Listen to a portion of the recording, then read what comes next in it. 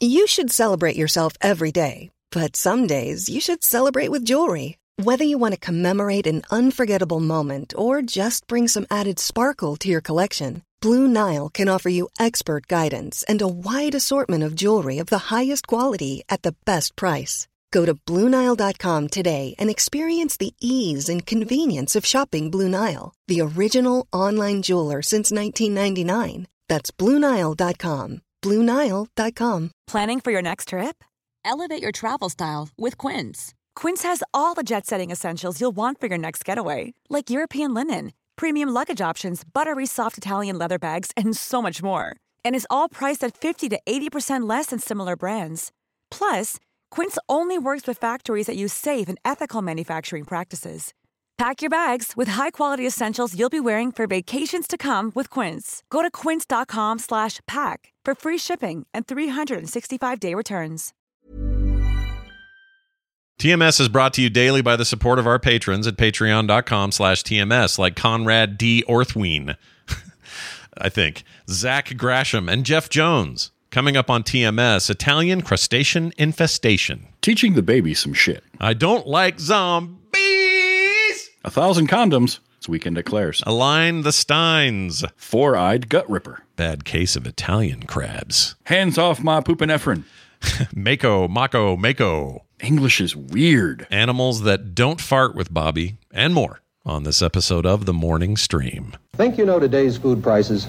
Try and guess the cost of this dinner. 3 pieces of batter-dipped chicken, fried crisp and golden, fluffy whipped potatoes, tender sweet vegetables, and apple cake cobbler for dessert. What's your guess? About $2? $2.50? Wrong. It's about 85 cents. Let's talk about the cartoon show Doug.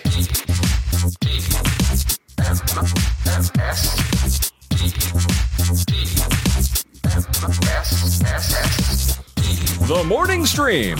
2 weeks? There's no such thing as 2 weeks in the news business.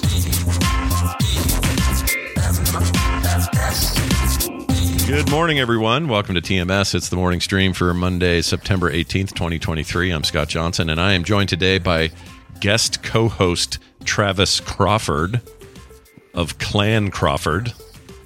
That's true. Hi, Travis. TV's Travis for everyone who you're like, wait a minute, I know that name. Yeah, that's why you know that name. Welcome back. It's been a bit. How you doing, man? It has been a bit. I'm doing well. Staying busy. As I mentioned last week during the quiz, I'm doing, well, it'll be 4 podcasts concurrently again. It's a lot. This week. Yeah. Because I have a problem. I also don't know how to say no. So when it's like, hey, do you want a guest host? Or hey, do you want to be a guest on this show? I always say yes. Yeah, so. I do the same thing. It's actually, I mean, at some point you can kind of cut back on some of that. But I still, once in a while, it'll be like, I'll go on some show that only has, I don't know, they might have 10 listeners or something. And then I find out down the road, 2 people found our show that way and stuck with it. So you never know. You're going to rub off on somebody. That's true. Yeah. And every once in a while, I still get people who say, I heard an NPR episode where you done talked about something or other. I don't remember what it was. I think it was COVID and conventions during COVID. I was on Marketplace or something. And I still get emails saying, yeah, I found all your stuff from that. I don't know why he's got that voice. I don't know why that accent's there. I don't know why I'm doing that. I feel bad all of a sudden love it. for doing that. Anyway, it's good to have you here, and I'm glad to have you around for today's show. And we'll get into what 4 shows you're doing later because, you know, part of the perks of being here is you get to talk about those things. All right, so check this out. Weekend happened, as everyone knows. Brian left for Vegas, I want to say Sunday, I think. And we haven't heard the stories yet because I've only heard it third hand, but Tanner tells me that they went to a escape room that was It themed, like the movie It. Part 1 and 2, all which obviously based on the book. So Stephen King's It, and it's got they're out in glass in the sort of entryway of this place. Under and behind glass, they have the actual Pennywise costume that was used on set, like the dirty, nasty one he was dancing in. It's all like gray and gross and dirty, muddy or whatever. And they have that there. Anyway, I guess part of this whole thing is you get chased around this place by Pennywise, And he says it's really intense and full of like all kinds of stuff. It sounded like a nightmare. I'm not freaking doing that. No. I mean, I love the movie. I love the book. I have less than zero desire to be chased by Pennywise or anybody for that. I don't want to be chased by nobody. You know what? I'm right. I'm just gonna poop myself and curl up into a ball. Yeah, like it's over. I'm done. I'm not interested in this. So he was trying to sell me on it a little bit, and like, oh, it's the most amazing thing you've ever seen. And I figure, well, we'll hear from Brian. Brian's not easily freaked by this sort of stuff, but I don't like horror situations I can't control. And those, or let's put it this way, horror situations where I am in control, where I have a sense of control.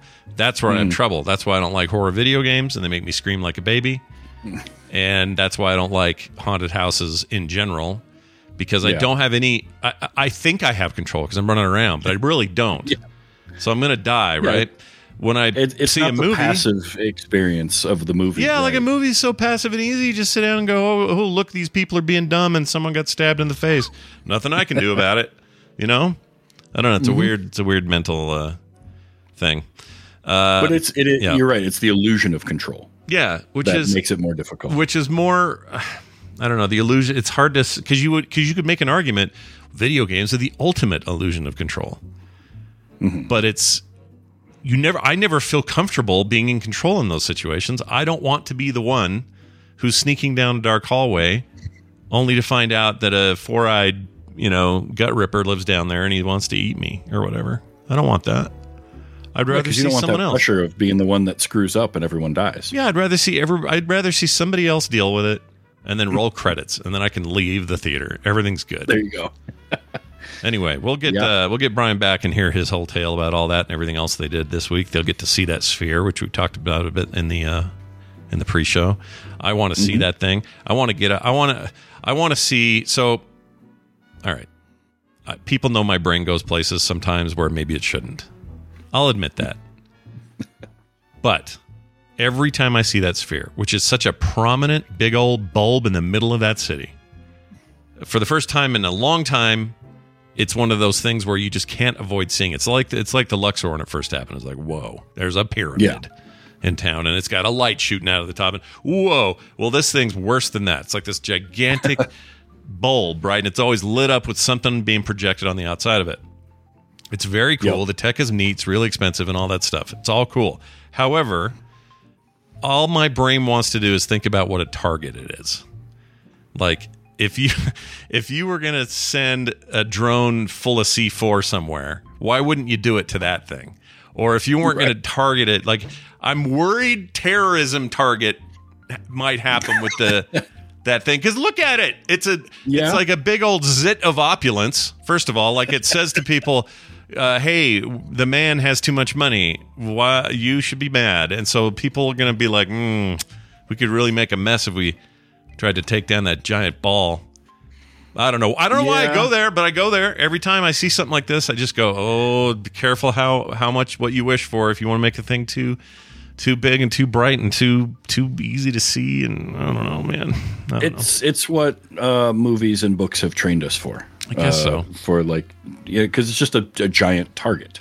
Yeah, good point. Somebody somewhere, this is true. Somebody in Hollywood is writing a script. Well, maybe they're not writing it and telling the guild that they're writing it because they should be on strike right now. But somebody secretly in some back room has either a script or an idea for a script that involves, I don't know who, some action hero who's just going to a U2 concert down there at the giant Vegas ball and, oh no, freaking, I don't know who's a good terrorist actor these days. I don't know, Clive Owen shows up, and boy, does he have plans to take down the man. This is happening. I promise you this movie's being made at some point. Either that or it'll be like the White House in Independence Day. It'll be the iconic thing that gets blown up by the aliens. Oh my gosh, that's cool. Aliens would be good. I like that. Or I'm on record as being a huge fan of Vegas as a backdrop for your post-apocalyptic anything. So it'd be zombies, could be sort of Mad Max Burnout, could be, somebody got nuked and now we're all huddled in this crappy old city. Old, empty, casinos, machines turned on their side, no power. Something about that has always been a fun playground in my head anyway. Mm-hmm. Well, now you gotta put your big ball in there, and it's gotta look like a big old cracked Christmas ornament or something. Yeah. And then inside of there, that's where all the zombie bees live, is inside that dome. Oh shit. Oh jeez. Oh, I don't want to think about zombie bees. I don't either. Bees are bad enough anyway. Yeah, bees are bad. I do want to share something though that happened this weekend that I don't know where my head should be about this, because part of me laughed uncontrollably, and then part of me feels a little bad about what happened. But the little one was over at the house. By little one, I mean Phoebe. Van was hanging out with his dad, so we had the baby. She's 10 months old, and she's talking. She's saying all kinds of words, and all you have to do, I got her to say pumpkin for the first time. I just pointed to a pumpkin. I said pumpkin. She goes pumpkin, and she could say it over and over. She likes to whisper puppies. She likes to go puppies, puppies when she sees the dogs. So she's talking, learning how to say stuff, whatever, being very vocal. Unlike her brother, it took him a lot longer. And anyway, we're in the kitchen hanging out, and Taylor, this is a whole story. Taylor's doing a baby shower for a friend of hers, so a bunch of her friends are over, and they're all out back with, the spread and everything they set up for it. And I'm just like, I'm just going to go play Starfield. You guys do what you do. I'm good. Because Kim's out of town. Normally she's all over this stuff. She's in the South at the moment. She's down in Mississippi. She'll be home tomorrow. And so I just went inside and played video games. Well, I had the baby for a little while, though. So I'm walking around the kitchen with the baby, kind of, holding her out in front so she's facing out, looking at everything. And I trip on a dog bone. The dog bones we have for Ripley are these big old nasty looking T-bone things that you can't chew through. Yeah. I don't know what brand they are, but they're supposed to be undestroyable. Is that a word? It's undestroyable? Indestructible. Indestructible is the better word. Which, by the way, is total BS because she's already she's destructed like 3 of these things. So I don't know whose idea it was. But anyway, so I'm walking around bare feet. I step on one of those. Freaking worse than a Lego. That's horrible. And I go, shit, like that. And the very next thing, I hear, shit, out of this little kid, this 10-month-old. And that'd be one thing if she just quick repeat. But then she spent the next, 25 minutes going, shit, shit, shit, shit, just constantly saying it. She learned a new word, and it's a short one. It's easy to repeat. Yeah, and her mom just laughed at me. She wasn't mad or anything, but it was still just like, damn it. I mean, but isn't that kind of the point of being a grandpa, right? Is to do stuff like that. Yeah, you're supposed to have. You're supposed to also do things that make it seem like you're a little bit out of it, right? So like, shit. Oh, don't say that to your mom. And then, of course, she says it the whole time. Or what else? What else could I do that's very stereotypic here? I could, she's too young for dad jokes, so I can't really do that. Like I heard one yesterday. Travis, I'll throw it at you. You ready for this? Okay. Let's see, how's it go? I started taking holy water with my laxative treatment. Let's see. Well, what do you do next? I think I'll start a religious movement. So it's terrible, right? It's terrible. Yeah. Absolutely awful joke. No good. But no 10-month-old knows what that is. So my entertainment for her is making funny noises and apparently dropping the S-bomb, and she liked it. Anyway, that's great. Yeah, it was fun. She's a sweetie, though. She's such a cutie pie. She's just like happy, never cries, never upset. That's cool. And it's interesting, too, that she's much more vocal than Van being very quiet for so long. Yeah. And he just didn't want to do it. He didn't want you to tell him to talk is what it was. He hated it. Not that he hated it. You just say, hey, say bird, and he'd just look at you. But then later he'd go, bird, bird, bird. Like he would do it, but not for you. He didn't want to perform. He's doing it on his terms. Yeah, whereas Phoebe's learned that she can get a lot of stuff done if she just learns certain words. So if she wants more, well, she says Mako because she thinks more and milk are the same words. So when she sees milk or she's hungry, she'll start just going Mako, Mako, Mako. Like she's not referring to the Japanese actor. No, the guy that played. Who was he on Samurai Jack? Who was the bad guy? He was Aku. Aku, yeah. Yeah, that guy's great. And he played about 10 different people on MASH, was my experience. Yep. MASH. Dude, what was MASH's deal? They had a list of like 5 Asian actors. And they just rotate them through. Yeah. Or that's what you did. They'd call them. Yeah, I guess they did. It's the 70s and 80s, right? What else did you do? That's what you did. Yeah, because I'm finding that in a lot of old TV shows as we go back and watch them. Like, oh, this actor was on this show 4 times as 4 different characters. Yeah, it's weird. It's a little I don't know. Part of the problem is we can binge it now, so we notice it. Yeah. Because back then, you'd be like, well, I saw MASH last Thursday when it aired, and there was a cool Japanese army guy in it, and he was cool. And anyway, see you next time. And then we'd have the whole summer of reruns, and you just forgot. Most people didn't even know that Colonel Potter came the previous season as a whole different character, and then came the next season as the replacement colonel. And no one noticed because no one can binge that stuff. It's just one old man was there, and then we had some time, and then a whole thing, and then the new guy shows up, and it's a new guy, but really you'd seen him. You didn't know. Yep. Those are simpler times. Yeah, you could get away with that back then. Yeah.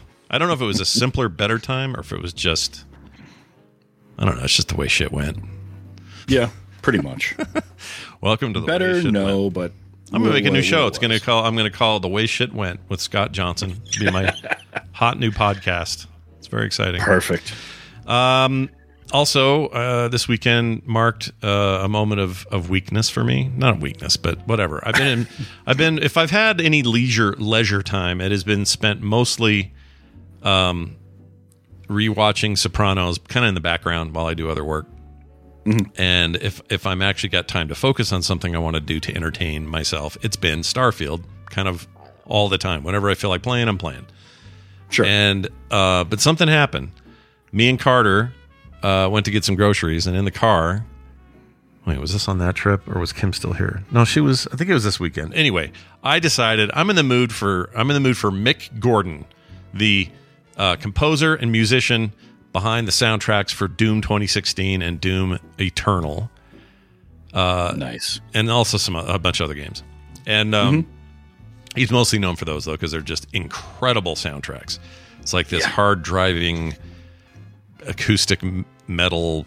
Not acoustic. What's the word I'm looking for where they don't have words? There's no singing. What's that called? Instrumental. Instrumental. Hey, you've been instrumental today in helping me remember that word. Thank you for that. English is weird. Anyway... So I listened to that, which is so freaking good. And I got so into it, I was like, I haven't played in a long time.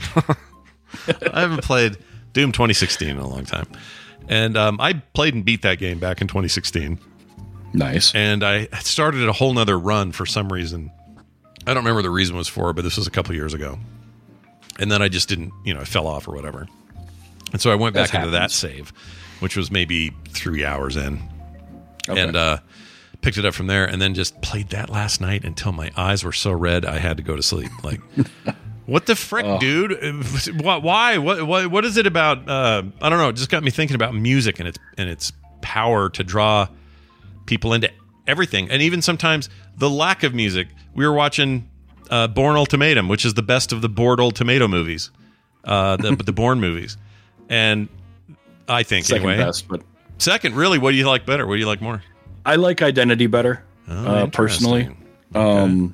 But it's very close. Ultimatum. I was talking about this the other day. Supremacy and Ultimatum, I have to get over some hurdles because I saw Bourne Supremacy in the theater, sitting next to one of my best friends who is a giant Robert Ludlum fan. Oh. And he was a seething ball of hate for the entire 2-hour runtime. Because those books are nothing like the movie. The movies took their own license, right? So it was. I had that experience watching that for the first time. So I had to get over that hurdle. But I also there's something about the first movie that I just really like. First movie's pretty good. I think Doug Liman's a good director. Kind of knocked it out of the park. I didn't like how many CRTs were in it, but then that's older, that movie. That's a weird thing to get bugged about. There are way more flat screens in the last two, but right. I didn't like the last one, but I really like Ultimatum. I don't know why. And the consensus on FilmSack was that it was the best, but I'm glad to hear a dissenting opinion finally. We all, we were all patting each other on the back, but I didn't know Travis over here had a different idea. But anyway, every once in a while, I've got some different ideas. It's nothing wrong with that. Different ideas is what makes the world go north or something. But anyway, so the point is, what was my point? My point was, how music and the lack of music to me are both like intense things. So you take this soundtrack from Doom, it adds so much to the texture of that game. Just it's almost half the game without it. It's like a really good fundamental shooter. It's very good, but the music adds something. It's so hard to explain. And I really like that. And that's true of almost anything John Williams has ever done. Like for me, Jurassic Park is half the movie without that score. Star Wars is not remembered the way that it is without John Williams' score. Like, no, 100%. That music was, because every science fiction thing up to that point was kind of 70s style, sort of synthy music. And they went, no, we're going to go with John Williams, like full score, orchestra. Yeah, whole other level. Yeah, and that and the sound work and that. I mean, obviously the effects work are a big deal too. It's all groundbreaking, but that and the effects, sound effects work, sound not editing, but sound. What's the word I'm looking for? Sound design. Design is the word I'm looking for. Thank you. I got you. Without those two things, Star Wars is a weird thing. You're right, a weird thing in the 70s everyone forgot. And there were no sequels, and if they were bad, and like it's just a different world without that stuff. Well, you had to have it, and you're right, and like music or the lack of makes such a huge impact. I mean, I think of when I saw No Country for Old Men for the first time, and I'm sitting in the theater, and I was like 2/3 of the way through the movie before I realized there hasn't been any music in this, none in there. And it creates such a different feel than if you put music in there anywhere. Yeah, no, it adds so much to what that movie's about, and I think the Coen brothers, I mean, obviously they work with music all the time in lots of their movies, but they're especially adept at making that work, and it's really something. There's a part at the top of the movie where Tommy Lee Jones is narrating the early bits, going, "There's to be a time when after dirty this, that, whatever he's saying." And there's a discordant kind of in the background. Yeah. It's not really music. It's more like, don't go down that hallway in the dark kind of sound. Yes. And then that's it. The whole rest of the movie. No music of any kind. And if you're not really paying attention to it, you don't realize it until you're done or even halfway through it sometimes, like you were. And it's like, what the frick is this? How does this even work? How is this possible? And I really like that. So the reason I brought up Ultimatum is there's that scene in Morocco where he jumps through that window across through another building and into a window for the big fight. And there's music up to that moment that he crashes through there, but then he hits the ground and they start that choreographed brawl. Yeah. And it's sans music of any kind, and it's so much more intense. Oh, so much more, because all you're hearing is the rustling of clothes and things hitting each other, and you're pulled in at that point to what's going on. Yeah. So much more than if they had any kind of a music bed over that. But you're right, I love how they cut it as he hits that window, or the fake window, because it was definitely fake, but it was a really cool moment. Good. I think Paul Greengrass is a hell of a director, even though I know he's a shakycam.com kind of guy. All right, I know that some of you don't like that. He's gotten better. That's part of why I like Ultimatum, is that they backed off a little bit on the shaky cam from Supremacy. Yeah. Not a ton, but not a ton. They dialed it down to like a 9. Yeah. 8.5. He's great. I love that guy. He'll make a movie. I'll go see it. Did you see News of the World? No, that's the only one I have not. Oh wait, I also haven't seen the Swedish shooting one, the July 11 or whatever it's called, or July 22, I think it's called. I haven't seen that one. It's supposed to be a lot. It's along the lines of like United 93, real event sort of kind of movie. But yeah, I've not seen either of those two. I guess it's his two latest. Those are the two I haven't seen. Yeah. And News of the World was good. Yeah, you liked it? I liked it. Yeah. It's a Western, right? Mm-hmm. All right. Yeah, Tom Hanks. Oh, they're back together after I'm the captain now, after that whole thing. Yeah. That's right. That was his deal. Nice. I only saw that movie earlier this year, like in the winter, or pre-spring. I watched Captain Phillips for the first time. That was a bit of an intense watch, that movie there. Yeah, it is. Yeah. I did go see a new movie on Friday. I went to the theater to see A Haunting in Venice. Oh, how the last Perot thing, Mustache Man movie didn't get very good reviews. How's this one? It didn't. This one I like better. I'm a sucker for murder mysteries anyway. I love that stuff. I grew up reading Sherlock Holmes and all of that. Yeah. This one I liked almost as much as Murder on the Orient Express. I love Kenneth Branagh's got a style to him, and he incorporates a lot of horror elements into this. Is he directing this stuff, or is it just him? Is he just in it? No, he's directing. Okay. Yeah, all right, that's cool. And he's talented. Yeah, he's very talented, and it's good. It was fun. I enjoyed it.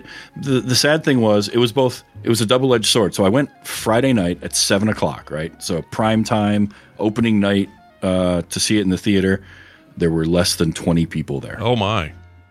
Not your big blockbuster end of summer movie, I guess. No, not great for the old box office, but nice for the movie going experience. It's like getting on an airplane. Kim did this on her way to Mississippi this last week. She got on her plane, and she had a middle seat on one side of the plane, and nobody next to her on either side, and across from her, nobody on all three of those seats. You had an entire width of the plane to just you could jump back and forth, throw a ball over there. Half hour later, go over there and get it, throw it back to yourself. You can do whatever you want. That's amazing. I want that in my life. Anyway. Yeah. I guess the bottom line is music will get you to play video games. Yes, it will. One other thing. Okay, back on the movies thing. And, Travis is a big movie guy, so it's fun to talk about movies on here with you. Nick and I have had this plan forever. We've been both very busy. He's busy working. He's got his own place now. He's, over there trying to adult and all that stuff. And I have always had this list of movies that I wanted Nick to see, but he was either too young or life went so fast that we just didn't get around to seeing them. Mm-hmm. And we finally compiled this list, and I would like your reaction to my list.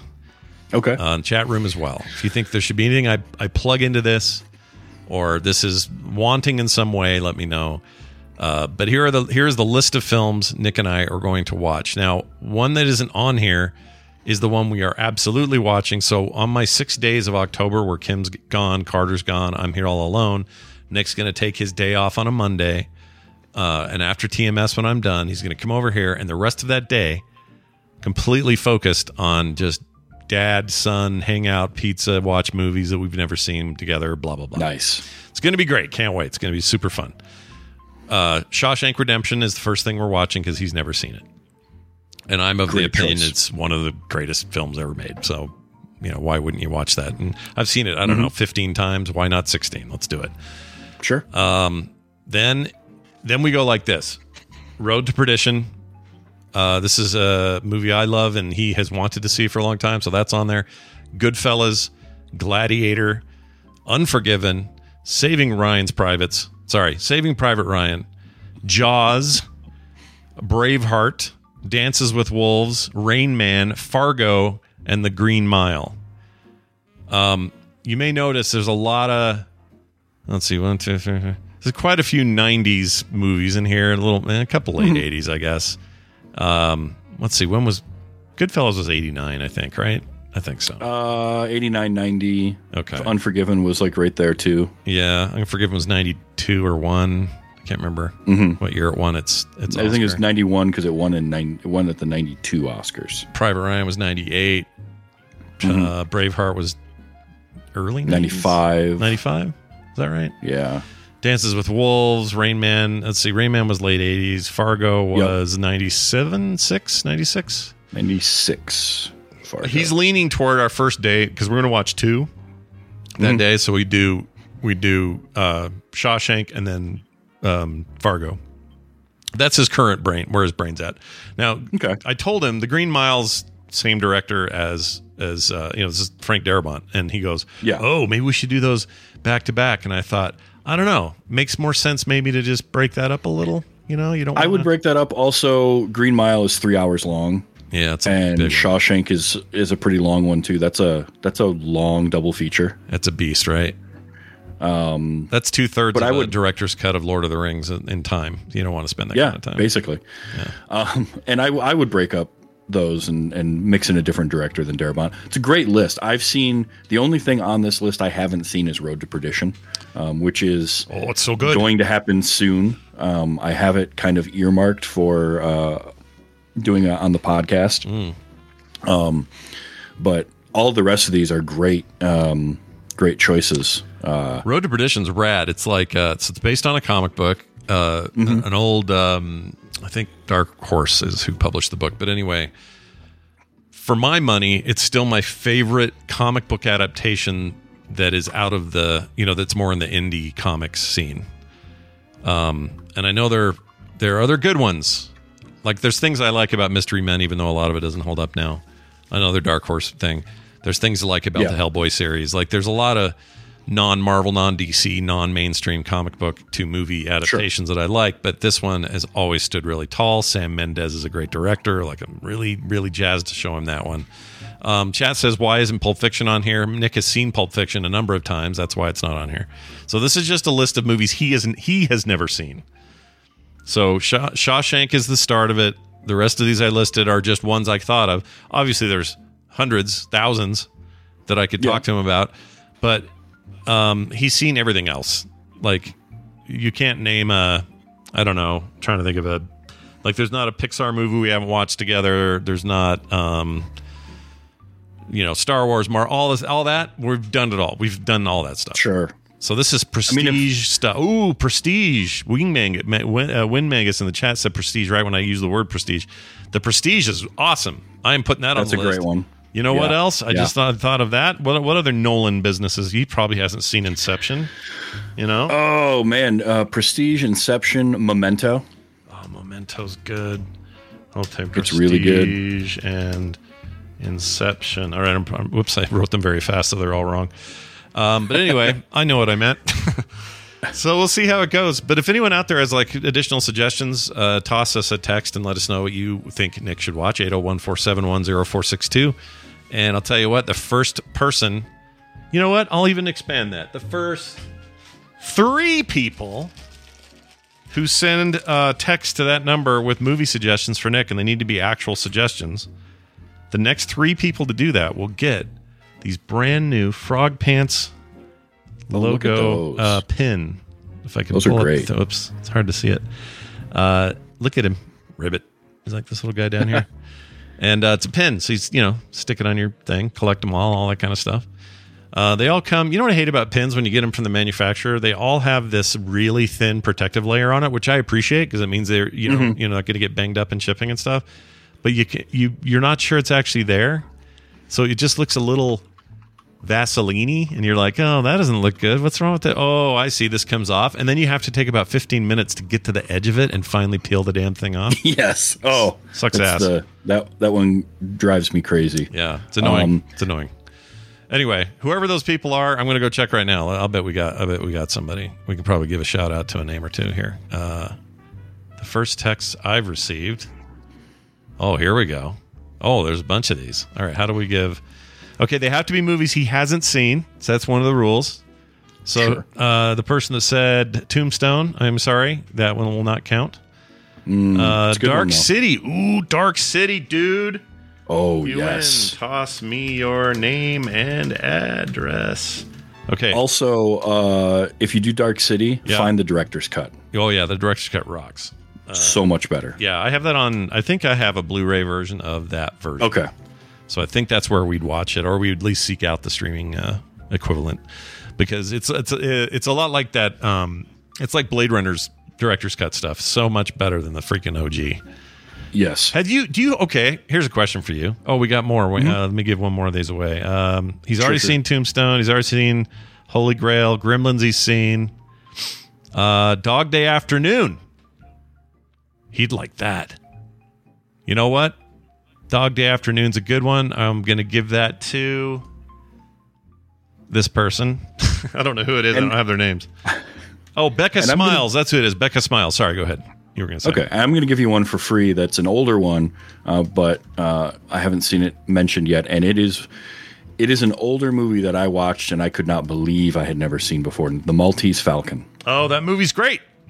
That movie's so good. It's old as dirt, but it's fantastic. It holds up. More people saying Tombstone. Quit doing that. Interstellar. I don't know if he's seen it, but I'm gonna count it. I don't know if he's seen Interstellar. I love Interstellar. So all right. So I have told 3 people. Oh my gosh, so many people say Parasite. You guys are wackadoos. You knew that was coming. I know. You knew that was happening. And his generation, not his generation. I don't want to blanket it. Him in particular. He's the one that keeps turning subtitles on everything. It's driving me freaking nuts. When they come over to the house, they're doing laundry or whatever, and they got old King of the Hill running or something on TV. They have to have subtitles. I'm like, Nick, why? Do you have subtitles? Well, it's easier to follow. No, it's not. It's more distracting. I can't. We're having a real generational divide on this issue, this topic. So maybe Parasite would work for him because he likes them subtitles. I don't know. I'll consider. Who knows? Ooh. What's the train one? The Snowpiercer. Ooh. Oh yeah. Oh, that's a good one too. Same director. I could do that. And that one's in English. Oh, that'll get me in some email trouble. Let's move on. Yep. Let's move on to this right here. This is some news. Hold on, I'm in the wrong place. Okay, great. Here we go.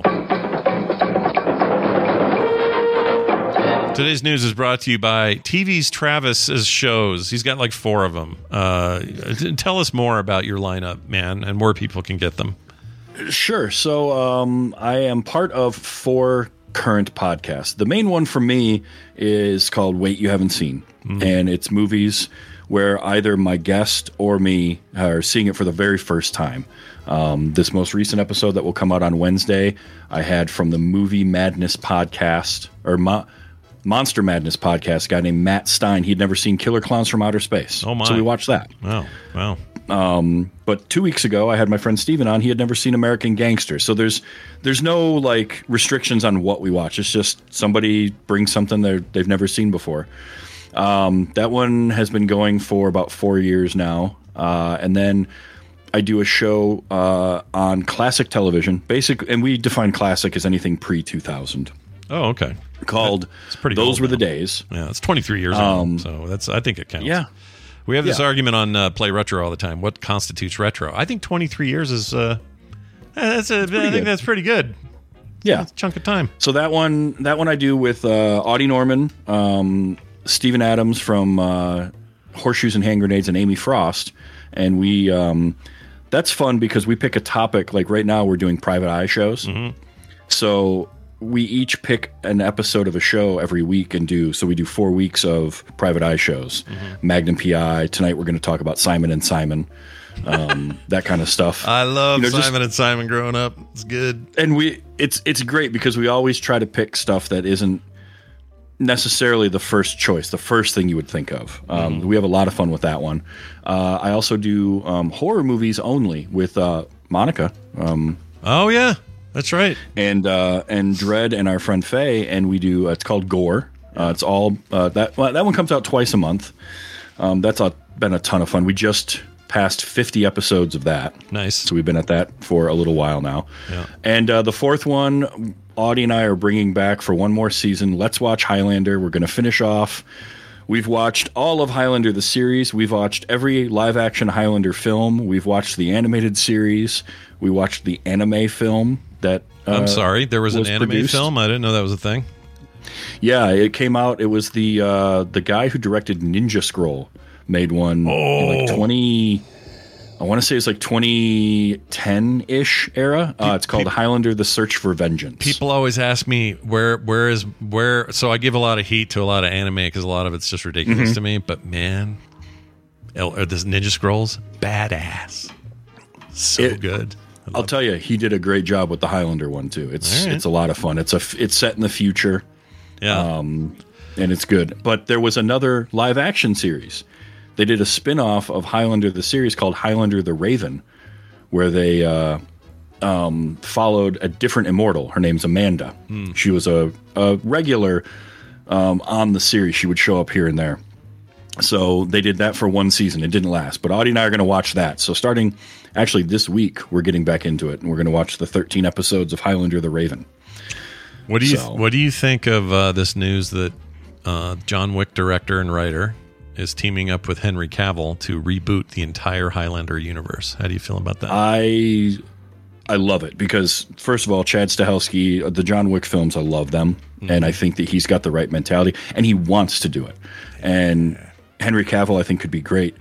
I've said for a long time, I would love to see taking that mythology and bringing it into the information age, because part of what makes Highlander work so well is it was in the 80s when it started, and there was a little bit of computer work, but we didn't have not like the there weren't cameras everywhere, and there weren't all this surveillance stuff, and it was a lot easier for somebody to just hide and change their identity.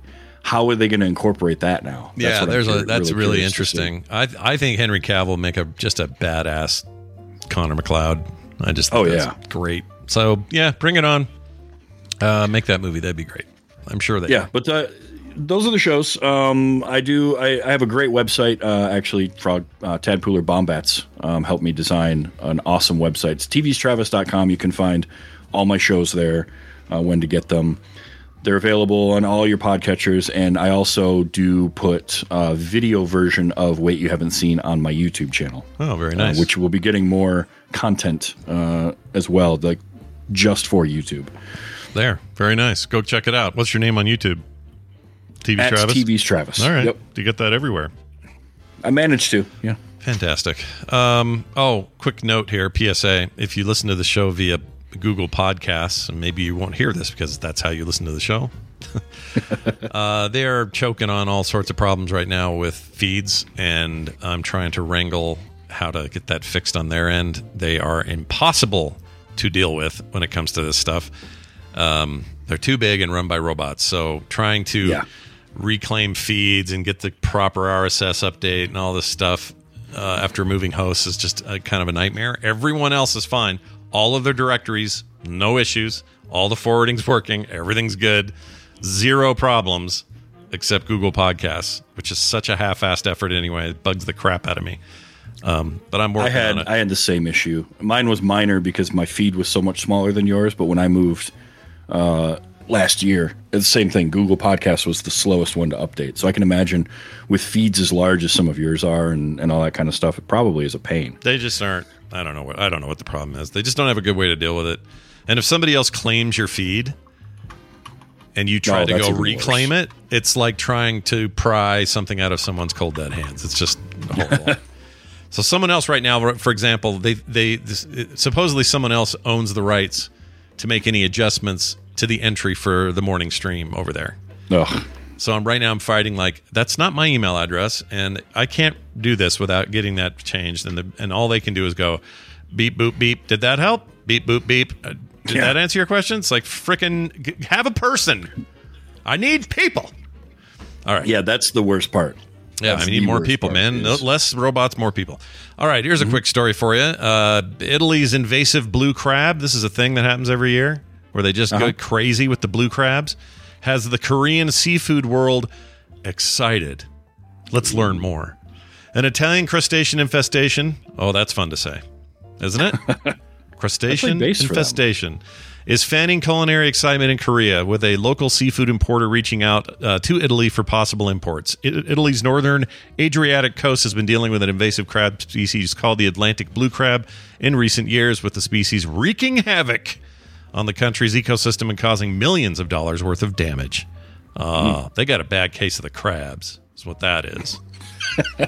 First introduced through the bilges of foreign vessels several years ago, the Atlantic blue crab found a hospitable environment in the Mediterranean waters, warmed by climate change. The unwelcome outsider soon went to devour 90% of Italy's young clams. Will no one think of the young clams? Causing a loss of 100 million euros, 142 billion won. I don't know what it is in U.S. money, but they did the Korean and the European money. Anyway, sure. This is according to the Federgrispica Cooperative. You think that was right? Do you think I got that? Nailed it. No notes. No notes at all. Nope. Italy's problem has ignited a wave of excitement in South Korea where marinated raw crab called gejang in Korea is a delicacy. So these fishmongers over there, and in this article they call them keen fishmongers, sensing a culinary goldmine, promptly leaped into action. And now they're going to import all this blue crab. And they're going to save the world from the scourge that was the Italian blue crab. Save Italy. Boom. The Koreans are going to save Italy by eating all the blue crab. Save Italy, save the world. That's what Heroes taught us in 2006. Yes. Isn't it weird I remember the year that show came out? 2006, just in my head. Heroes. It is a little weird. Amazing first season. What a petered out piece of garbage after that. It's bad. The worst casualty of that writer's strike. Yeah, that's right. Because remember, it was like destroyed that show. That second season was like written by 12-year-old boys. It was so bad. And they don't. That doesn't happen so much anymore. It's not supposed to happen, right? Because they're not gonna. Because that's what they did back then with that show and a few others. That was scab writers, right? Some of it was, I think, yeah. So like that horrible second season of an otherwise pristine total run of Friday Night Lights, it was so depressing because we're literally one of the greatest shows that network TV's ever had. It's so good. It's such an amazing show. Great to go back to and watch again. But season 2, freaking Landry killed a guy. Like this high school, it was so bad. It was so just not tonally consistent with what that show was. And they fixed it. Season 3 and all the way to the end, amazing. What a run. Incredible show. But do we just all pretend that 2 didn't happen? In this case, like in Heroes, it was the death knell. 2 would be the end of them. But yeah, man, what a because bummer. Heroes just never recovered from it. They started falling into like too many tropey things because there was stuff in seasons 3. I think they did 4. Yeah, and there was elements of 3 and 4 that were okay, but they just couldn't get out of their own way. That's right. They did have more than 2, but I guess that was it for me at the end of 2. I was like, well, this just jumped about 15 sharks. I'm done, which is really sad. Yeah, because this is like pre-MCU, how do we feel about supernatural hero crap on television? It proved it could work. Everybody's losing their shit over it, and then season 2 was just here's the sound that season 2 makes right here. That's the sound. Pretty much. Let's talk about Canada. This is a story about Ontario and a woman who has no idea why 1,000 condoms were shipped to her house. No idea whatsoever. I don't have any idea where these condoms came from or why they're here, she says. A woman from Northern Ontario says she has no idea why this giant box was sent to her. This had 1,000 Trojan condoms. I think that's ironic. Because, Trojan. Why did they name... I got a question about Trojan. The story about the Trojan horse, okay? The whole idea is sneaking dudes in. Hey, what do you want to do with that big horse? Well, we're going to put it out there. They'll think it's a gift. It's full of dudes. And when they get it in there, they're all going to bust out of there and just, if they don't kill them with the BO from staying in there for 3 days straight, they're going to get them some other way. But boy, they didn't see that coming, right? That's the whole idea. Sure. Of the Trojan horse. So when you're like, hey, we got to name these condoms and get these on the market, what do you want to do? Well, how about that thing that's about sneaking dudes into something? I mean, I don't want to go there. I don't know how to suss it out in my own head. I just think it's I want to be in that meeting. I want to be a fly on the wall. And I want to know how they came to that conclusion, because it just seems like a very odd thing. Or is there some other Trojan meaning I don't understand, like tough soldiers, or that's even worse, like no, it gets worse the more layers we peel back. Yeah, I don't peel back any layers of your Trojan condom. It won't work as well. It's not guaranteed to keep out the men, if you know what I'm saying. Anyway, this lady says, we got this box. It contained 30. It was a container. It was 30 boxes of condoms that had 34 in each package. We have no idea who sent it to us. It says Jolie Angelhart of Chaploo in Toronto. Angelhart said, that's like that movie with Mickey Rourke, Angelhart. Yeah. Right? Oh, yeah. That's the one where Brian would laugh right now if I told this stupid story. I'm not going to do it. All I remember about that movie is Lisa Bonet got shot in the hoo-ha. That's all I remember. Mm-hmm. Yeah, I think that's how that went. That's most of what I remember about that movie, but only because every time it's brought up, when it's brought up with you, that's what you mention. I can't help it. It's been so long since I've seen it. That's all I can remember. I used to do a thing I don't do anymore because I don't think it's very nice to people who are born. Is there a better term now for albino? What do we say a different thing? Because that doesn't sound very nice. I don't think so. It's probably all we have. It's all we have, right? So when somebody would say, I used to do this, I don't do this anymore, but somebody would say, oh yeah, I think that was, you can say it about animals. Let's say, I saw an albino snake. Sure. And I immediately would go, oh, all white with pink eyes. And I would say it regardless of the context. So anybody anywhere could say, oh, I'm so white, I can't go out in the sun, I'm just an albino. You mean all white with pink eyes? I would always say that. I don't do that now because I think it's rude to people who might be albino. But another thing I always do, someone brings up Finnish people, and I say, oh, they float 3 inches above the ground and they're so see-through that you can see a little heartbeat like a baby fish. Every time. It's not fair. It's not fair to the Finnish. It's not fair to me. I don't know why I do it. Anyway, she doesn't know why she got these condoms. She has no idea, but they have enough for a lifetime. That's the end of that story. Yeah. They have a lot of condoms. 1,000 condoms. I don't know. Would that be enough for a lifetime if you're a pretty frisky couple? I don't know. I don't know how that would work. I don't know. It'd be enough for a lifetime for me. Let's do the math. Let's say you wanted to use all 1,000 in a year to break a record. You got 1,000 condoms. Whoops. Let's do a calculator. Well, about 3 times a day. You'd be 3. Is that the math? Well, it's 365 days in a year. Oh, so yeah. Divided by 365. You'd have to do it 2.73 times a day. But I wouldn't recommend that. It doesn't make any sense. I don't want to be that 0.73. That's rough. No, that feels like that's going to be unsatisfying. Yeah, I don't think anybody wins with that. All right, just chafing. We're going to take a break. When we come back, we're going to be joined by tomorrow's guest host, but today in the capacity of a science expert, Mr. Bobby Frankenberger. So that's coming up right after this break, and I've got music to play that Brian sent me to tell you guys about real quick. So here's the deal. Let me pull this up so I have it in front of me. It's a song called Baby Teeth. It is a indie in the middle today, and it was sent in by Black Panda, which Brian has used quite a bit for various bands like this. They are listed as a pithy alt-rock star. Zoco drops a new single called Baby Teeth from the forthcoming EP. We're going to go ahead and play that now. It says here, driven by electric guitar and powerful, bold vocals. Brian says in his opener here, this is for TMS's Indie in the Middle, and it's great, so I'm going to believe him. Says the music resonates with the spirit of a new era while playing homage to the iconic sounds of the past. Ooh. So we're going to play that now and come back in just a moment. Stay tuned.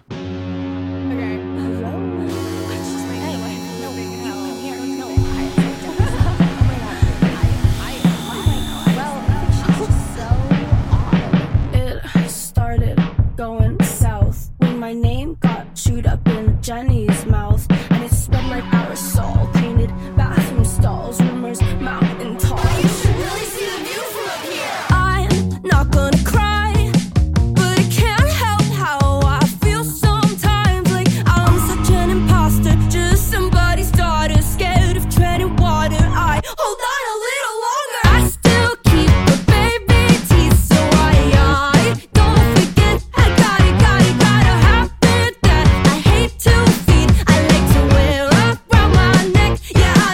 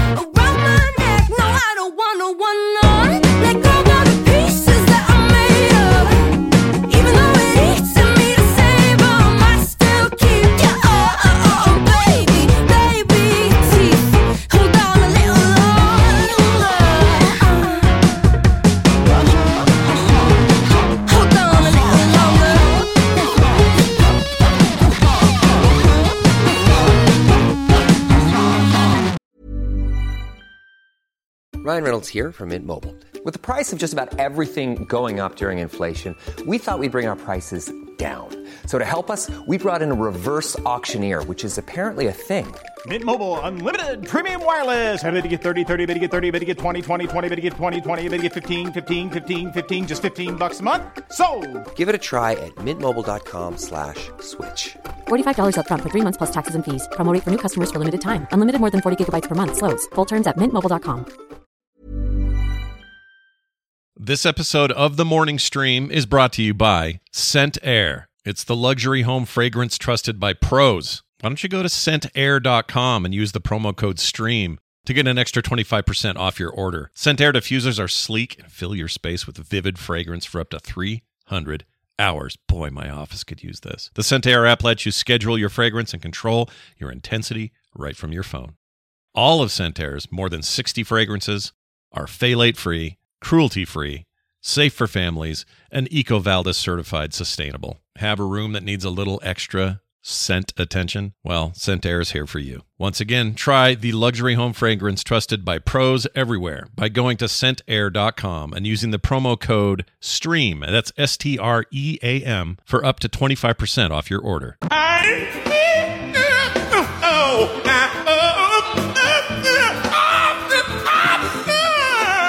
If you can't wait, neither can I.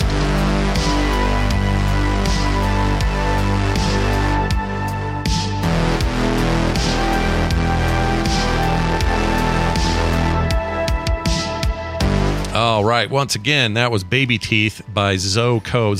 I keep saying Zoe. Zoe Co. Z-O-E. Last name K-O. K-O. Anyway, she seems rad, and this song is cool. So watch for this coming out very soon in full album form. Awesome. And I love that clip coming back in. That was like the start of half a dozen lines in a song. Yeah. That just never finished. Yeah, this is a dude. I'll tell you what it was. It was a video I found on YouTube of a guy who is singing in, I think it's a church, and he sounds like a really hardcore gospel singing, project way out into the congregation kind of singer. But I think he was trying to riff or improv and then just didn't have any words, so it just came out like this. I didn't edit that. It's just him going like just kind of letting it rip. I mean that, or he may be having a stroke during that. He might be, and that would be that's a bummer. That would be unfortunate. That'd be real unfortunate. Nobody wants that. All right.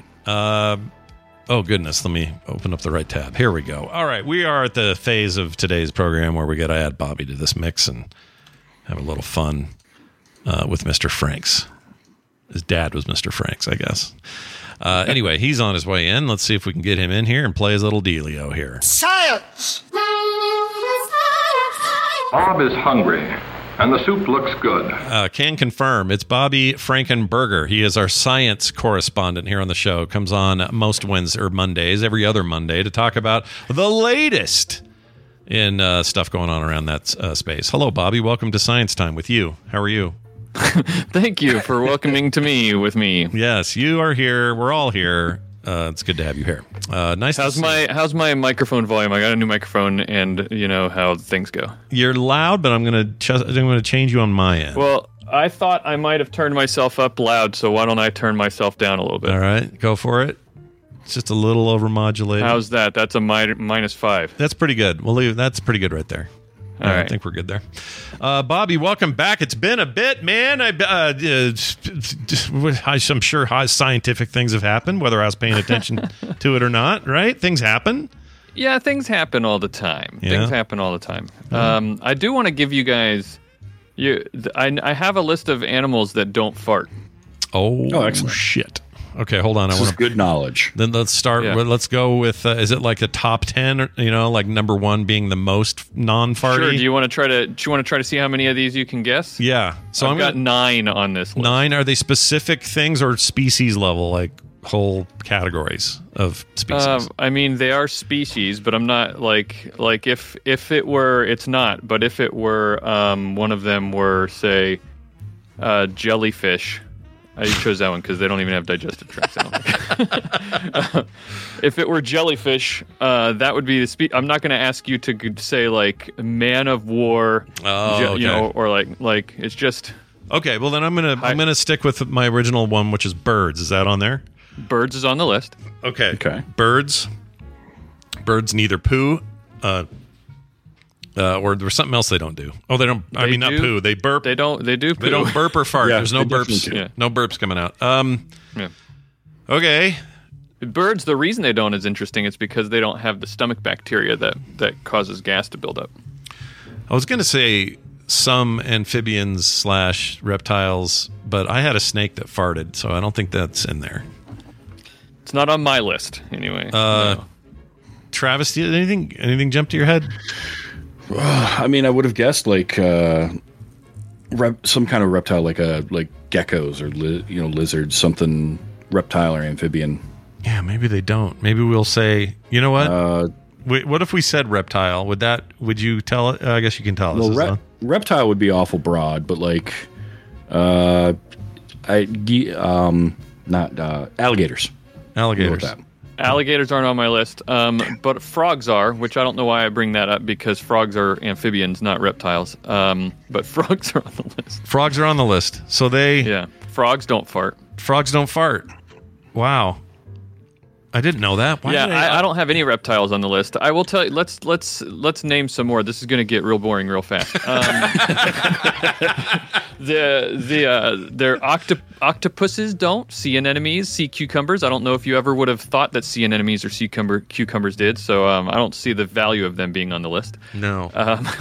But sloths don't. Really? Which may be the mammal that you were thinking of. Sloths don't fart. They might be the only mammal it says here, but then also badgers are on the list, and I'm pretty sure badgers are. Maybe sloths fart, but they just do it so slow you just never can perceive it. Well, they don't have they don't have a lot of bacteria in their gut either. That's why they eat so slowly. Yeah, I was going to say it's probably got a lot to do with what types of things these animals eat. Yeah, so right? if you gave a bowl of Cheetos to one of those animals, and God forbid anyone ever did that, you probably are. You could put the thing in danger, because I think any of that kind of processed crap food that we eat ourselves, you give it to these kind of animals and they can't push it through. They can't get it out. Sloths eat a lot of leaves and plant material, which would cause a lot of gas to build up if we ate it. But they don't have the bacteria for it. So, and that's why they digest it so slowly, is because they don't have bacteria to help assist that. Interesting. So, have you ever smelled a sloth? You ever been near one to smell it? I've been at the zoo and looked at the sloths, but like everything kind of smells the same at the zoo. Yeah, it all kind of stinks. That's just like the collective stinky animal smell. I have just always assumed that a sloth reeks, but I could be dead wrong. Maybe those things are like a throw pillow straight from your dryer. I don't know. I don't know what to expect. Yeah, they move real slow, so I don't know why that makes me think they're smelly as well. I know, it's weird, right? It's like they must be. See, I go in the opposite direction, which is they move so slow they don't get overheated and sweat, so they're not getting all that bacteria on their skin. That's true. I've never seen one pant. Never seen a panting sloth. All I've ever seen them do is just go. I've never seen a sloth bathe itself either. Oh yeah, how do they do that? True. I wonder. That's a good point. Yeah, that'd be fun to watch. Slowly. They dropped a bar of soap. They're never going to get that thing back. That's never coming. All right, more mammals on the list, or what else we got? Like I said, it says badgers. Well, they're dicks. I didn't really look deep into this list before I came on, so I'm realizing now that this is a dumb list. Is it a dumb list? I mean, look, we gave you no time for your dumb list, right? We didn't plan. I'm not apologizing. Well, all right then. That's probably not our main topic, though. No. I have a public service announcement for our main topic. Oh my gosh! All right, what do you got? Well, this is brand new news. Just last week, the FDA, there was an FDA advisory panel that voted unanimously that the decongestant in Sudafed over the counter, which is a diphenhydramine, or no, it's phenylephrine. is not effective at treating nasal decongestion. Yeah, this is true of a whole bunch of products that use it, right? They're saying that ingredient that we've said for decades now does work. Yeah. Doesn't work. Yeah, so, and this is a funny story, and the reason I'm bringing it up is not just for the public service announcement part of it, but I do think that's important because we here in our house, in the Frankenberger household, because my wife, Stephanie, is a pharmacist, we've known for a long time that this phenylephrine is, don't get the over-the-counter Sudafed. Like, that's always been a thing. If I were to bring that home, I would be in trouble. Are you sure it's not that it's what's the word I'm looking for? It's not that it works better at higher doses. It's not that over-counters the problem, or is it? Well, no. So it's complicated, right? And so it does. All right. So it is over. So both of the answer of both of your questions is yes. It is over the counter. That's the problem, and it's in higher doses that it does work. It might work better. Okay. But the problem with taking phenylephrine at higher doses is that it also can cause blood pressure issues. It can significantly increase your blood pressure at higher doses. Oh, really? So it's dangerous to take at higher doses. So that's why they're saying it's not an effective decongestant. It shouldn't be in medication. Like, you shouldn't be taking it as a decongestant. It shouldn't be sold over the counter anymore because it's not effective. Right. And so that's what the FDA advisory panel is saying. Now, importantly, that doesn't mean it's going to be taken off the shelf.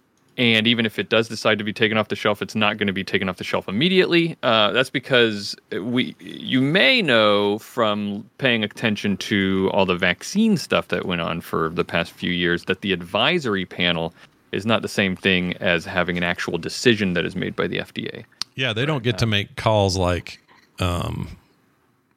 what's the word? They got into this a little bit in that Dope Sick show. Oh, yeah? Okay. How much they have, what actual, like, there's different levels. It's like, well, yeah, an advisory panel made up of scientists and experts and people whose job it is to look at these things. They make a judgment.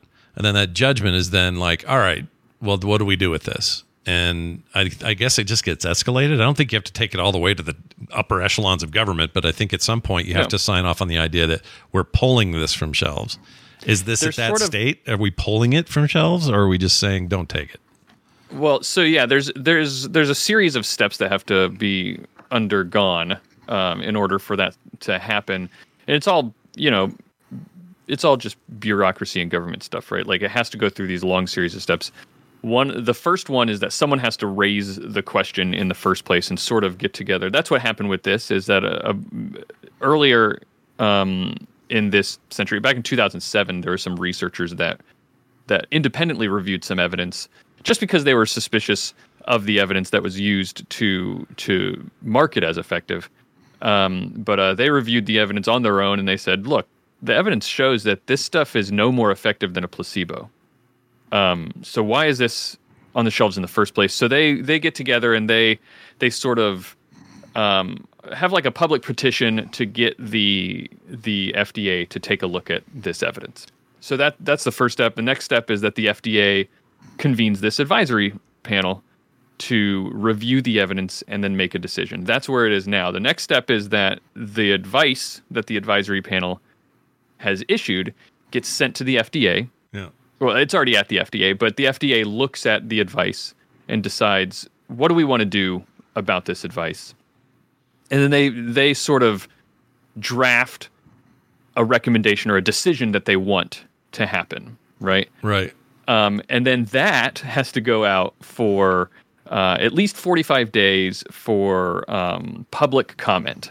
That means anybody in the country can publicly comment about it, but mostly what they're looking for is expert opinions in the general public, right? Right. About what they're wanting to do. And so after all those public comments, they go back and review that, then update maybe what they want to do based on the public comments, and then they'll make a decision. So it's on the road for something to be done about it, right? And what is it controversial in the sense that there's somebody out there going, "Oh, you can't take away my poopinephrine or whatever it's called. You can't be taking phenylephrine. Phenylephrine. You can't be taking that from me. From my dead cold hands, you'll take it. Like, is there any kind of blowback like that, or is it just because it doesn't sound like it? Is it good for anything else? Like, I guess it's a stimulant. Every time I'd take Sudafed when I was younger, it made me all hyper. So the younger stuff that you were taking, the stuff you were taking when you were younger was probably not phenylephrine. It was probably pseudoephedrine, which is effective. And so that's something I want to bring up during the course of this, because some people might be saying to themselves, "What? I take Sudafed all the time, and it definitely works." And you're probably right if you're taking pseudoephedrine. Sudafed was originally marketed. It's called Sudafed because that's a play on the drug that's in it, pseudoephedrine. It's like this isn't the real thing. This right. is So there's a history of this. To, right? And this is actually where it gets a little shady, and definitely I know Jeannie's in the chat room talking about companies making money from it, and that's exactly what's happening here. Yeah. Jeannie's cynicism is right on the money this time. Yeah. This is exactly what's happening here. So a long time ago. So here's the brief history. Phenylephrine was originally reviewed by the FDA back in 1976. All right. And back then, the FDA was approving a ton of drugs that had been on the market, that had already been on the market, because back then they had just changed their efficacy standards for drugs. And so they were going back and looking at old drugs and saying, we need to, based on these new efficacy standards that we have, we need to review all these old drugs. Right? Okay. Yeah. And the FDA has forever been an underfunded but very important organization. So that was a lot of work that they had to do. Yeah. So chances are this kind of, if you're wondering how this made it through, chances are it's because they just didn't have enough time. They needed to review it and move on to other things, right? Right. There were not very many studies that they looked at. They looked at 14 studies, which actually is not a lot, but it's even worse than that. Of the 14 studies they looked at, only 2 of them were published studies. 12 of them were unpublished studies. And the unpublished ones were of very dubious sort of quality. In fact, there's a lot of evidence that some of them had fraudulent, faked data in it. But anyway, back then they pushed it through and they said, okay, this is effective, whatever. Yeah. And the pharmacists, the people who study all these things, like I said, even when my wife was in school, they were being taught that this stuff just doesn't work. Don't recommend it. And so, but it was on the shelf for a long time, but it wasn't used very often because pseudoephedrine was king. It was great. It was everybody knew it worked. It was a decongestant that was very effective, but there was a problem with pseudoephedrine. Do you know what it is? I'm going to guess that it's the thing in meth that people were buying and then boiling it down and making like Walter White bullshit in their basement. 100%. That was the problem. So back in the earlier in the century, years ago, the government changed the laws about pseudoephedrine and made it so that it could no longer be sold over the counter. They created, I don't know if this is an official category, but I know that my wife refers to these types of drugs that you have to go up to the pharmacy counter, talk to a pharmacist, and sign off a piece of paper and show your ID, and they have to track how much they'll only give you so much in certain periods of time. Right. It's they're controlled substances, but they're not. That's why it's a different category, because it's not over the counter. It's not really a controlled substance. They call it, and like I said, I don't know if this is official, but in what she calls it and what other pharmacists call it is behind the counter. Instead of over the counter, it's behind the counter. The counter. It's controlled, quote unquote, but it's not like controlled in the sense that it's an official controlled substance. It's like under the table and over the table. Right. Right. Yeah. Or if you're a certain congresswoman from Colorado, it's over the pants or in the pants. That's my understanding. Okay. Right. I'm just throwing that out there. Anyway, we'll go ahead. with that. Yeah. But you're exactly right. So they changed the law to make Sudafed have to be a behind the counter drug that they have to keep track of. Yeah. If you've ever, and that's what we always get. That's the really good stuff. Yeah. But it's used to make meth. And it's still a problem, but yeah, it's used to make meth. But you can't get it. You can no longer just go to a store and buy up a ton of it, right? That's done. It's really hard. Yeah. I'm sure if you asked Dan about this, he could tell you stories about it. My wife tells stories all the time. She was working back when they were making these changes, and they had people come in the pharmacy like they would have whole operations of people that would come in and come behind one after the other trying to get as much of this stuff as they could. Wow. And she said she could almost always tell when people were doing it. Wow. So she liked when they moved it behind the counter because it made it a lot easier for them to control that.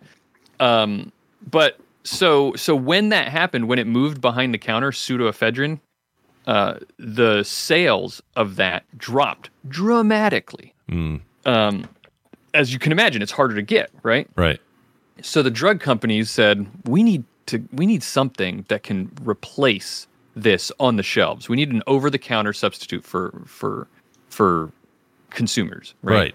And so they went back and looked at stuff. They actually tried to reformulate pseudoephedrine to make it so it was harder, whatever, it didn't work. But they looked back at phenylephrine, which had this really crappy evidence, and they said, we're going to market this as Sudafed PE.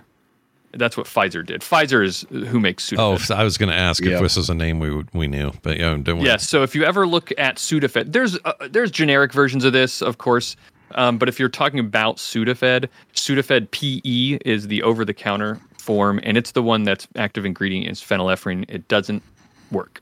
Okay. And the FDA now reviewed the evidence and said, yes, we agree, it doesn't work. So the idea is if it had zero side effects, meaning it didn't potentially have heart risks and blood pressure and all that, we'd still probably want to, we'd still don't want to have a thing that doesn't work on the market, right?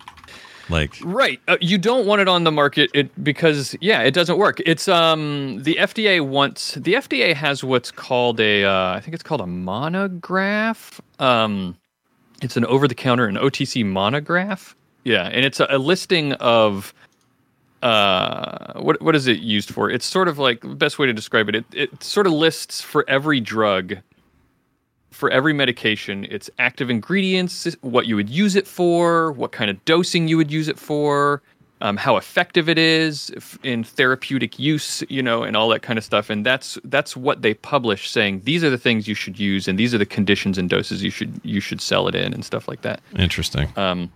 And so that's what this will ultimately lead toward is removing phenylephrine from the OTC monograph.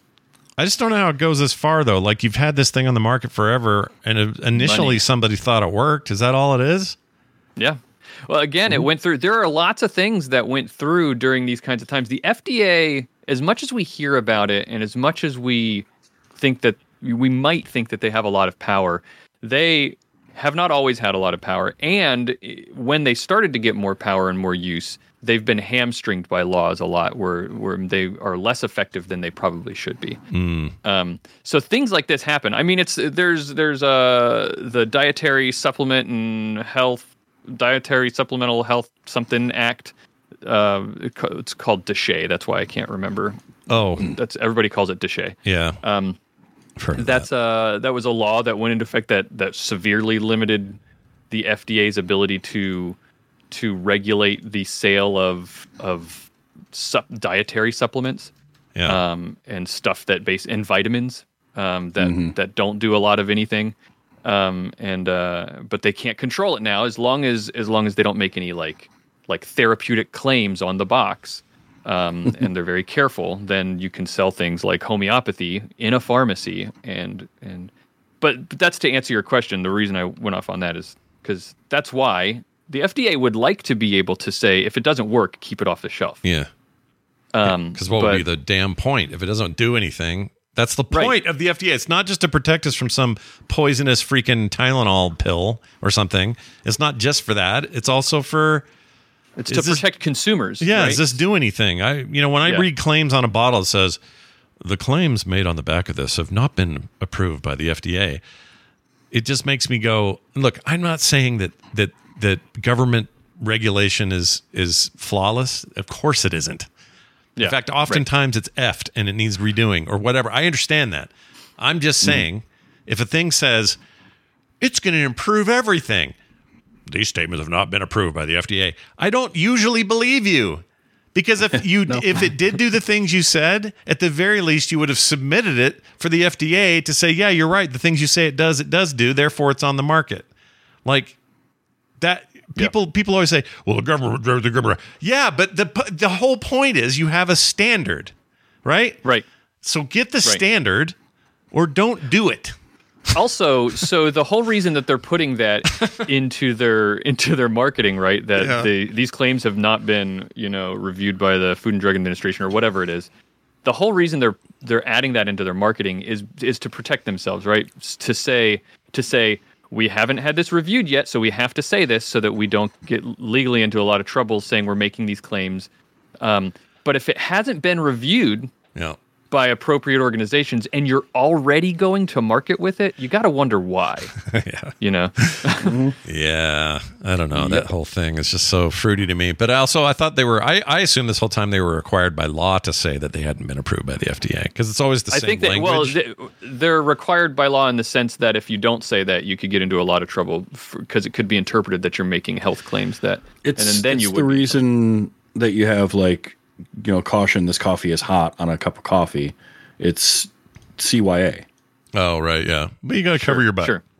Yeah. You got to cover your butts. And I always wonder what this is like in other countries. I know every other, civilized nation has some sort of regulatory something in place for food and consumption type items, that sort of thing, medicine.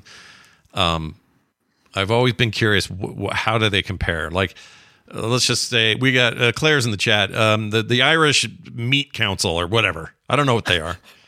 Are they all just lording over info over there, going, the Americans are so stupid with their whatever. We're going to let this corned beef go, or you know what I mean? Like, I would like to know how other countries do it without my layer of regional semi-racism. I just want to understand it. That's all. Yeah. I don't know if anyone's going to give me any good ideas, but hey, Claire or whoever, write in. How does your government handle something where they got to recall something, or they found out later a thing didn't work, or there's an outbreak of listeria in a bunch of cabbages? Do you guys just do like we do and enforce like a recall? I don't know. I don't even know how we do it. How do we do a recall? I don't know. That stuff's. I can't imagine having something recalled from tens of thousands of store shelves. Oh my gosh, dude, so bad. What was the place that had glass in their peanut butter?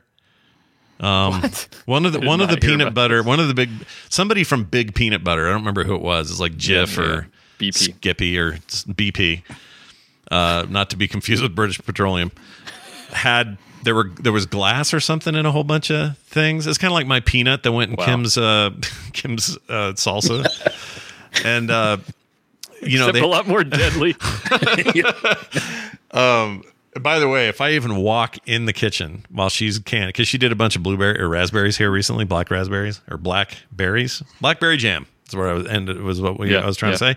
And I just walked through the kitchen with a little handful of peanuts, just kind of eating and looking around. She gets me out of that kitchen so fast she wants to kill me. She's like, does she make you like show your sleeves like a dealer in Vegas? Like, I got nothing clean. She's like, do not come over here. I'm like, why? Because I don't take off all your clothes and go through a clean room. And she goes, I don't want to give a bottle of this to my aunt on Christmas and have her find out there was a peanut at the bottom of her freaking thing. And she's right. She's absolutely right to be upset. The point is, though, where was I going with this? The point is, I'm curious about how that stuff works, generally speaking. But on the specifics, it'll be interesting to see how this goes, because most of the time this is about, there's a couple of interests at play. One is the general health of the population. Mm-hmm. The other is whatever internal politics are at play at the FDA or any governmental agency during the time the thing is happening. There's going to be less power at some times and more power at other times. My guess is they have a decent say these days, if I had to guess. Mm. And then the third thing is enforcement.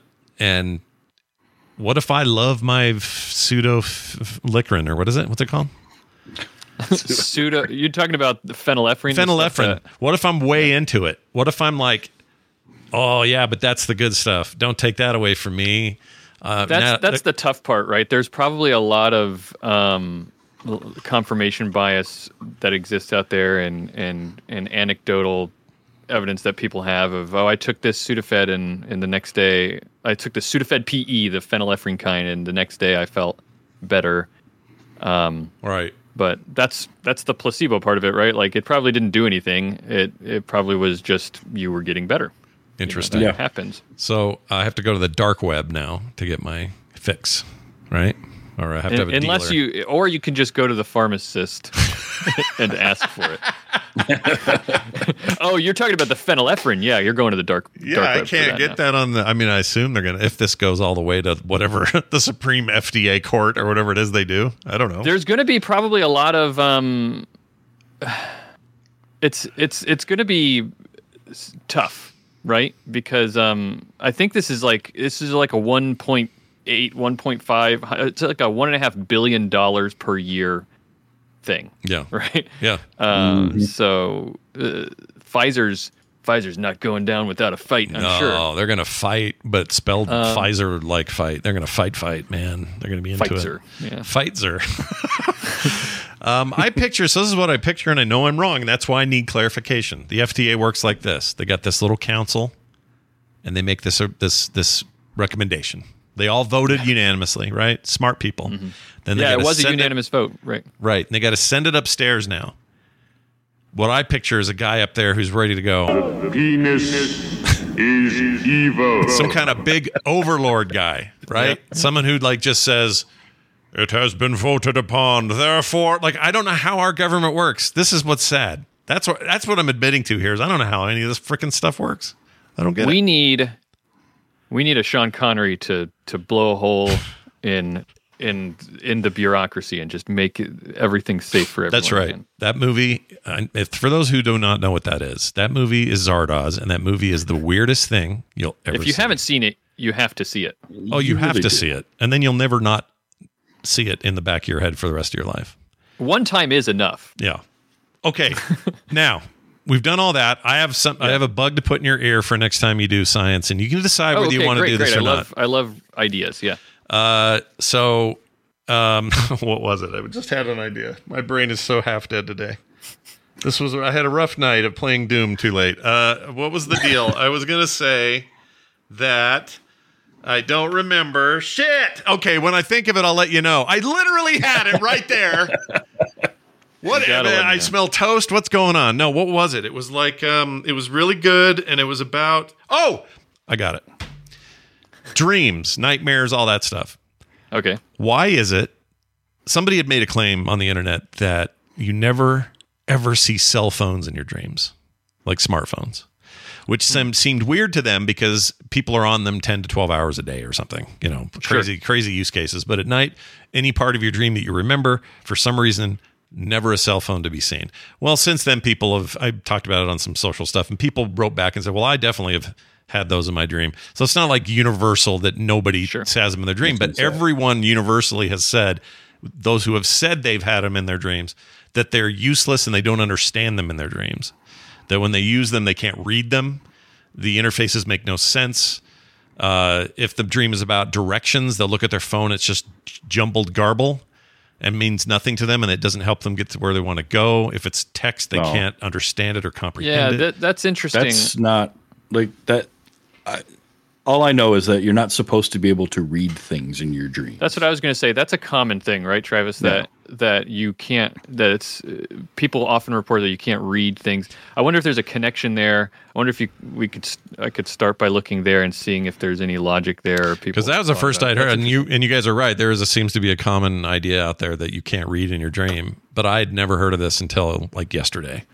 So I would love to know why that is. So not that you have to make a segment about this. I'm just saying, if you wanted to, we would be all ears on what is that about. Little peek behind the curtain. What I do is I give myself maybe 20, 30 minutes with a topic idea and then figure out if it has legs. So that's what I promise I will check to see if this has legs, and if it does, then it'll run some. I'm trying to continue the legs analogy. Well, in this business, that is called due diligence, and it is appreciated. when a podcaster does their research. Like I try to never do. I try to never do my research, but what Bobby's doing is the correct way to do it.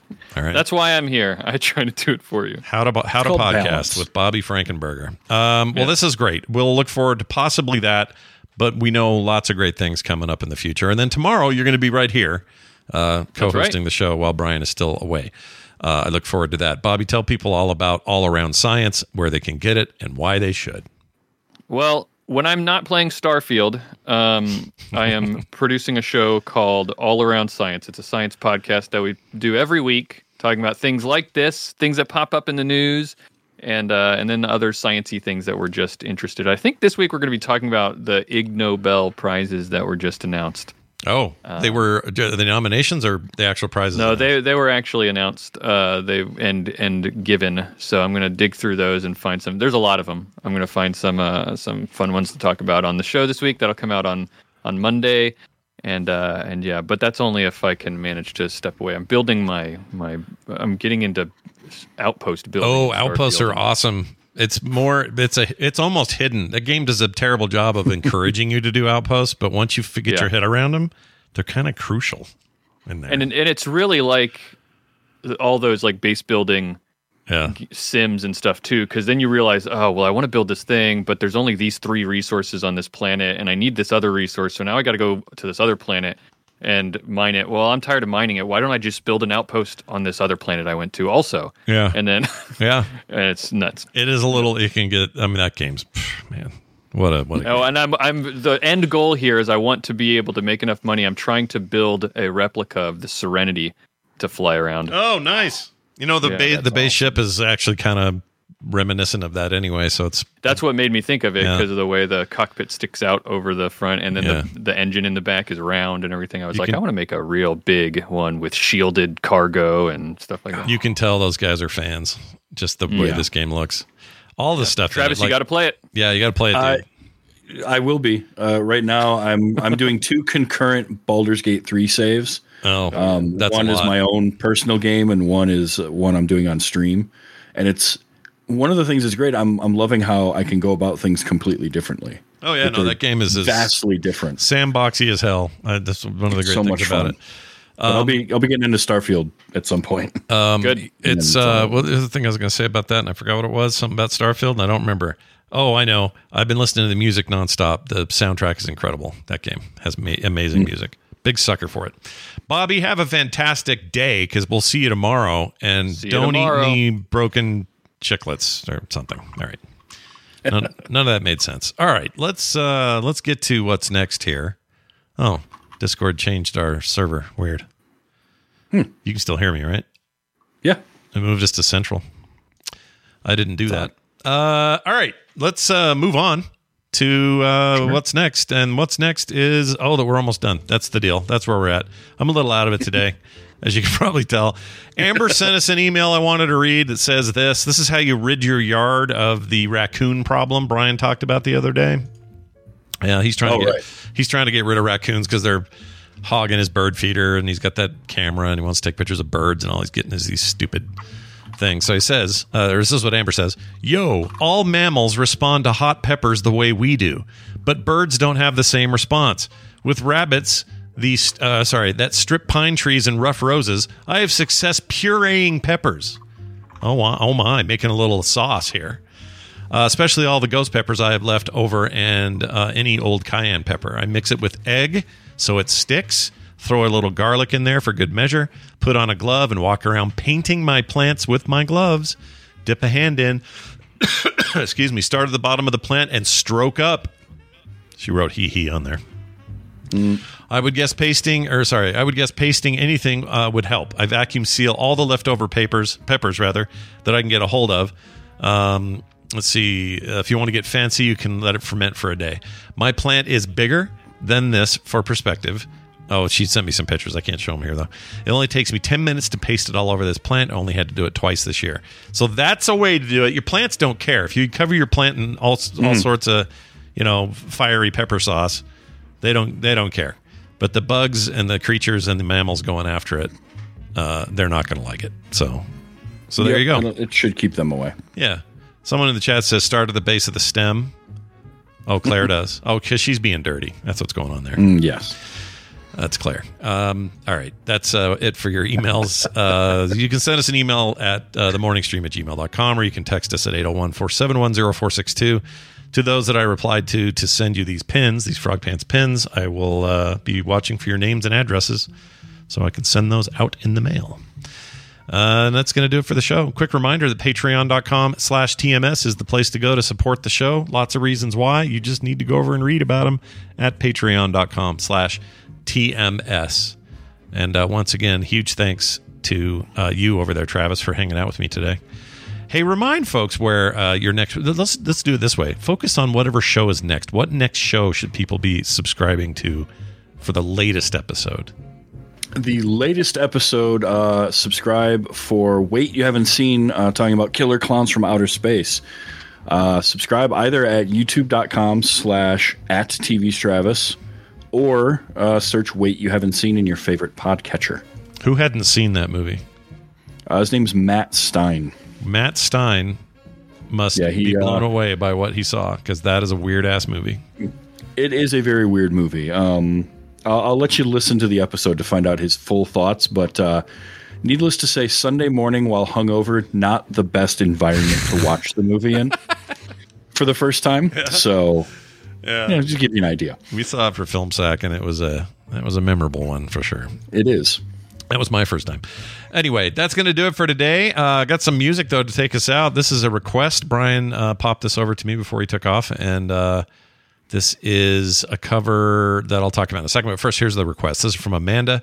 Hello, Scott and Brian. This Friday is my boyfriend, Brandon, and it's 5-year anniversary. Oh, Brandon and I's. That's a weird way of writing that.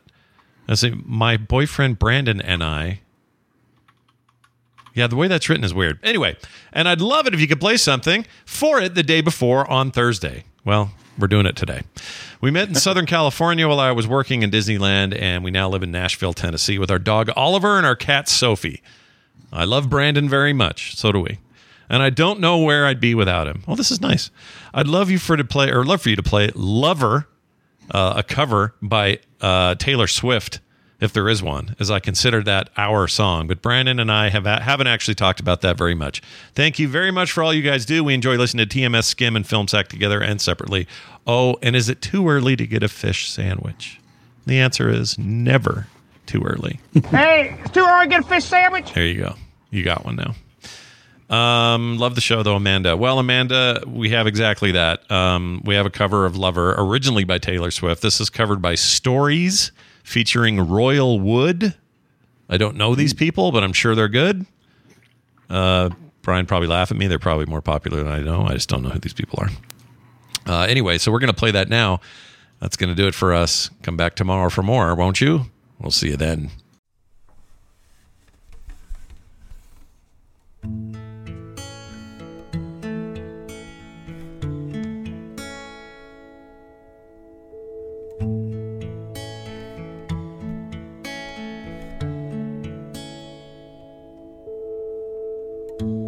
We could leave the Christmas lights up till January.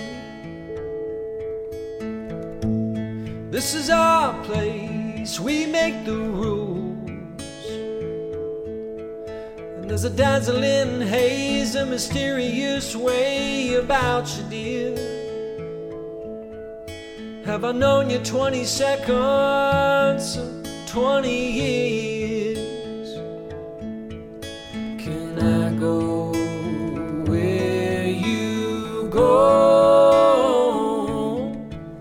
Can we always be this close forever and ever? And take me out, take me home. You're mine.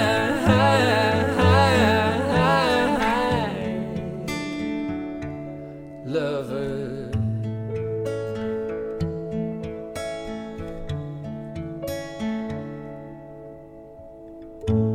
We can let our friends crash in the living room. This is our place, we make the call. I'm highly suspicious that everyone who sees you wants you. I've loved you 3 summers now, honey, but I want them all. Can I go where you go? Can we always be this close forever and ever? And take me out, take me home. You're mine.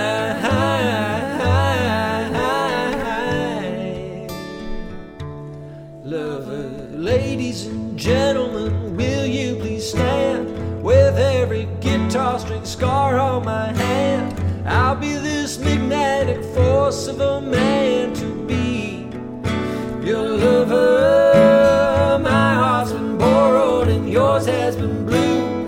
All's well that ends well to end up with you. Swear to be overdramatic and true to my lover.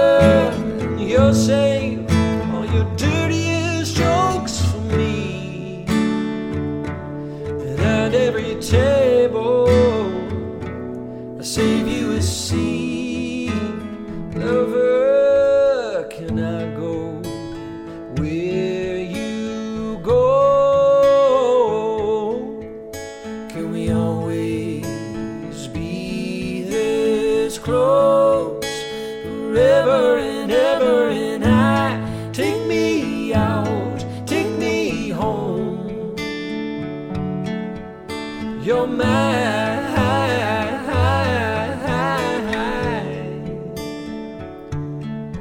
Oh, you're mine.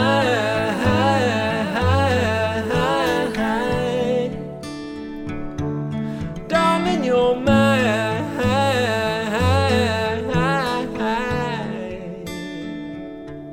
Lover.